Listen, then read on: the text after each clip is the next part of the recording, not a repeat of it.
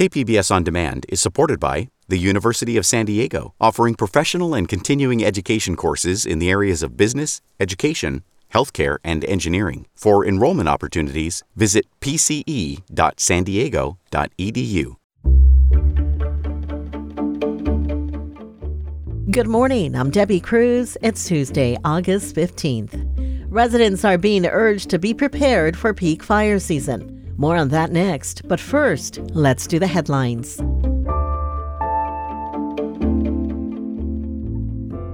Today is District 4's Election Day, which means it's the last day for people who live in the district to cast their ballots in the special primary election.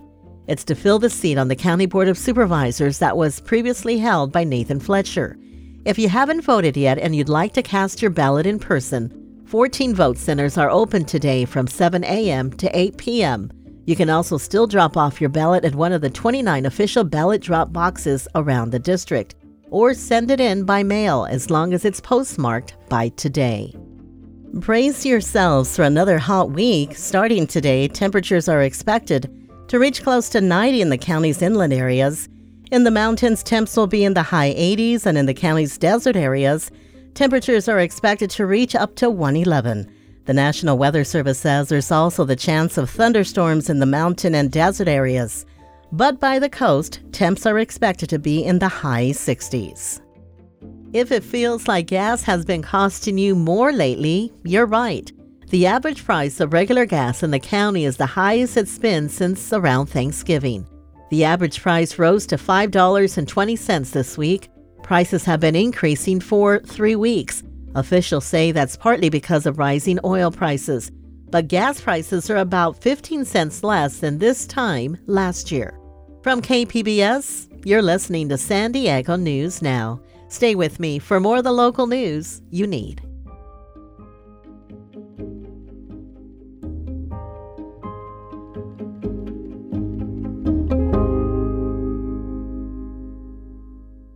KPBS On Demand is supported by the San Diego County Toyota dealers, whose commitment to customers extends to giving back to the community and who are proud to support the City of San Diego lifeguards with their important role of keeping our beaches safe. Toyota, let's go places.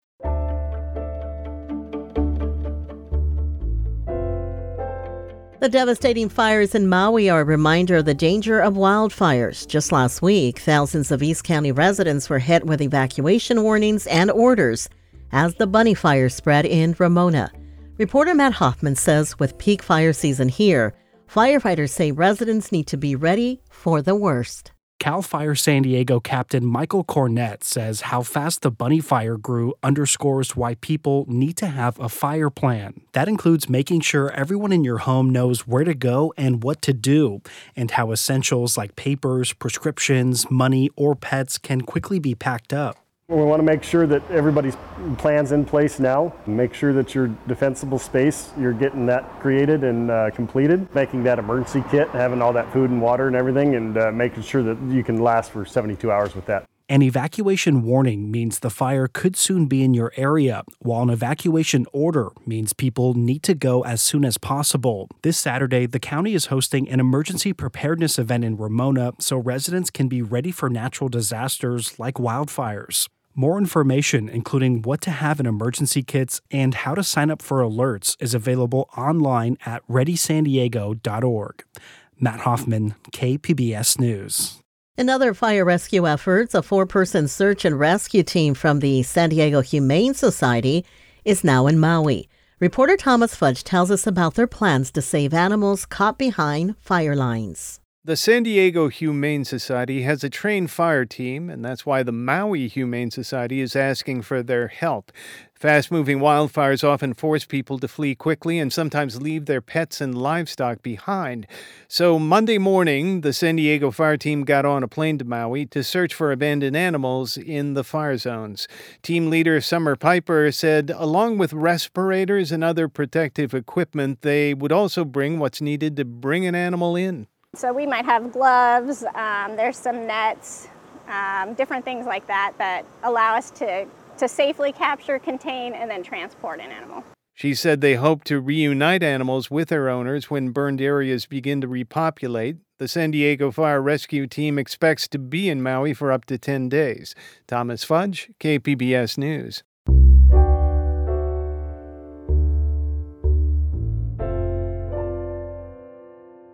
The March of Dimes has a new report on maternity care in California. Reporter Katie Hyson spoke with a local manager about what the report does and doesn't reveal.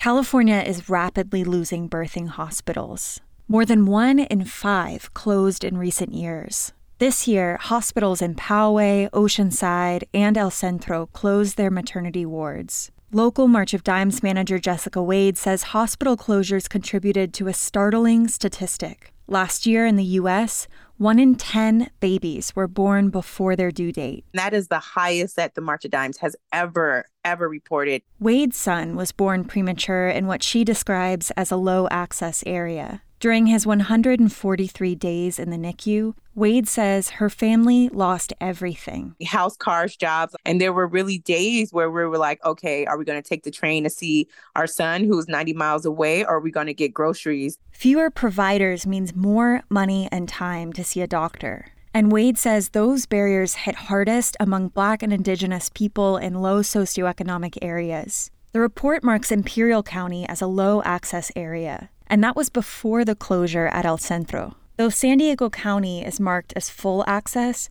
county-level data can mask disparities between zip codes and miss nuances, like how many people cross into Mexico for care. Katie Hyson, KPBS News. A 21-year-old Sikh man is the first to graduate from Marine Corps boot camp wearing his articles of faith, his beard, and turban. Military reporter Andrew Dyer has this report. Newly minted Marines from Golf Company marched Friday at the San Diego Marine Corps Recruit Depot. Among them, Private First Class Jiskarat Singh, an observant Sikh who won the right to wear his beard and turban through training. The Marine said he couldn't wear those things, so he joined a lawsuit in 2021. He says Sikhi and Marine Corps values align. Like, we have honor in wearing our turban, keeping our beard, the courage. I mean, Sikhi is a very warrior-oriented religion. I mean, if you go through history, you'll find out a lot about that. And then commitment in the Marine Corps, and then you have commitment to faith in Sikhi. Last year, a circuit court of appeals told the Marines to accommodate Singh and other Sikhs. Singh is now off to the School of Infantry at Camp Pendleton. Andrew Dyer, KPBS News.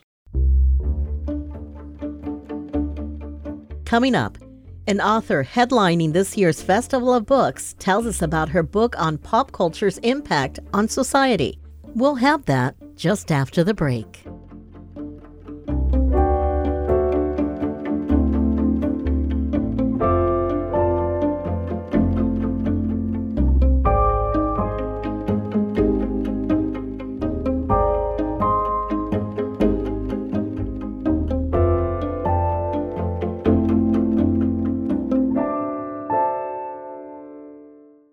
KPBS On Demand is supported by the National Conflict Resolution Center. Topics like political polarization and hybrid work policies can create workplace conflict. NCRC can help workplace leaders navigate divisive issues with the Culture, Communication, and Conflict Certificate. More at ncrconline.com.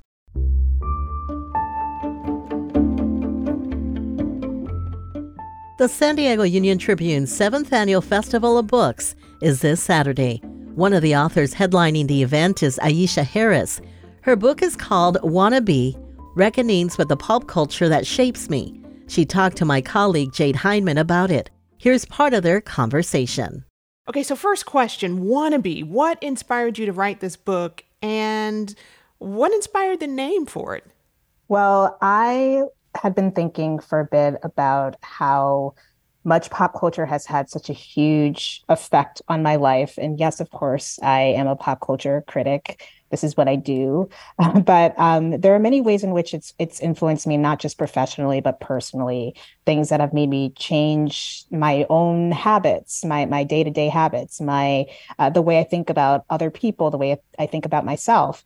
And I feel as though, this is a book that is part memoir. It's very personal. I tell stories that are very specific to my childhood. My name has an entire essay devoted to it, and sort of a journey that I went on with appreciating my name. But I also think so many of the essays I included here also will resonate with a lot of readers, because there are plenty of people my age, I'm a millennial, who have had the same experiences of kind of looking back on things that they may have loved or consumed when they were younger, and realizing, there's how has this affected me for the better, maybe for the worse?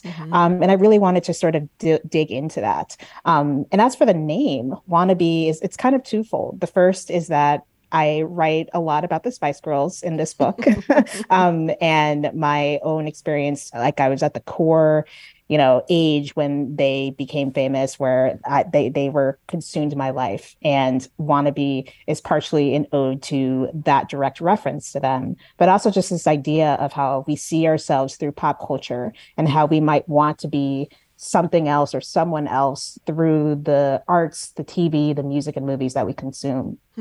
It's interesting because in the first pages of your book, you do talk about how you've learned a lot of lessons about yourself, as you mentioned, and how the world works by way of pop culture.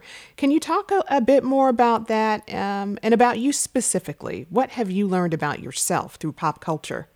Well, the introduction of the book is probably one of the more revealing things I've ever laid out about myself personally. It's kind of embarrassing, but it is a nod to the show Crazy Ex-Girlfriend, and how just a sort of toss-off joke really made me realize that I had been doing my own, one of my sanitation grooming habits wrong. That's all I'll say. You should read the essay yourself to find out what that's about. But, I already mentioned my name, and the first essay is about how for so long I sort of associated it with this idea that my parents had named me after the Stevie Wonder song, Isn't She Lovely? And Stevie Wonder's daughter, his daughter is named Aisha. And in that song, he directly mentions her.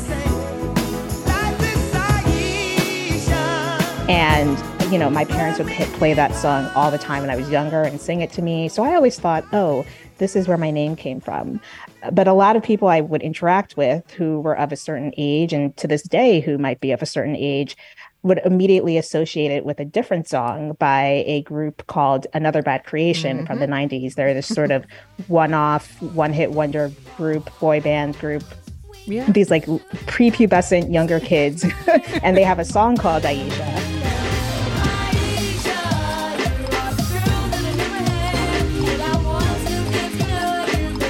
And I hated that people would associate my name with that song. And so this essay is me taking the journey of realizing, first of all, learning that, in fact, my name wasn't exactly inspired by Stevie Wonder, and then questioning, okay, why did I want it to be that? And why was I so annoyed by the fact that this other song, this lesser song in my eyes, or just like not as prestigious song, was the one that people wanted to connect me to. And it leads me on this journey through confronting my own anti-Blackness, my own desire to not feel, my own desire to feel better than other people, and feel sort of like the way in which our tastes often make us want to feel as though we are superior to other people. Mm-hmm. In your book, you talk about how, the way we interact with pop culture has really shifted, especially from one generation to the next. Can you tell me more about that? Yeah, the big thing is social media. I think social media has played perhaps the biggest role in the shift of the way that we interact with the art and media we consume, because it allows us to, develop and create these personas around the art that we like. And, in one of my essays, I talk about how we've gone from, having our own fandoms and maybe talking about it with the people within our orbit, our friends, our family, arguing about those things. There was the concept of the water cooler show, where you would come in the next day and you would talk about it with all your coworkers. But now you can talk about it with anyone, anywhere across the globe at any time of day. And so you have people who are able to dedicate even more time to their obsessions with anything from Star Wars to Beyonce to Taylor Swift, and also creating these fandoms and standoms that really, for better and for worse, like I think there's a great aspect of being able to connect with people all over the globe about a shared passion. But at the same time, it is very sometimes, I think in many ways, we've lost the ability to really connect because so much of that fandom and standom is often weaponized. Do you think it's been effective in raising awareness to social issues at all? Well, of course. I think everything from Black Lives Matter to Me Too, it's been extremely helpful. So there's definitely a positive side to it. But at the same time, there's only so much that social media can do. And we're also seeing right now this shift of social media platforms, especially when you think of Twitter, which is now X, but I refuse to call it X. Right. You're having this shift from what we used to know and what we used to gravitate towards. And now it's kind of turning into the Wild West, where it's much harder to find useful information than it was say 5 years ago, or even just 2 years ago. That was author Aisha Harris speaking with KPBS Midday Edition host Jade Hindman. Harris will be on a panel at the Festival of Books on Saturday at 12:15 p.m. The festival runs from 10 a.m. to 4 p.m. at USD. That's it for the podcast today. As always, you can find more San Diego news online at kpbs.org. I'm Debbie Cruz. Thanks for listening and have a great Tuesday.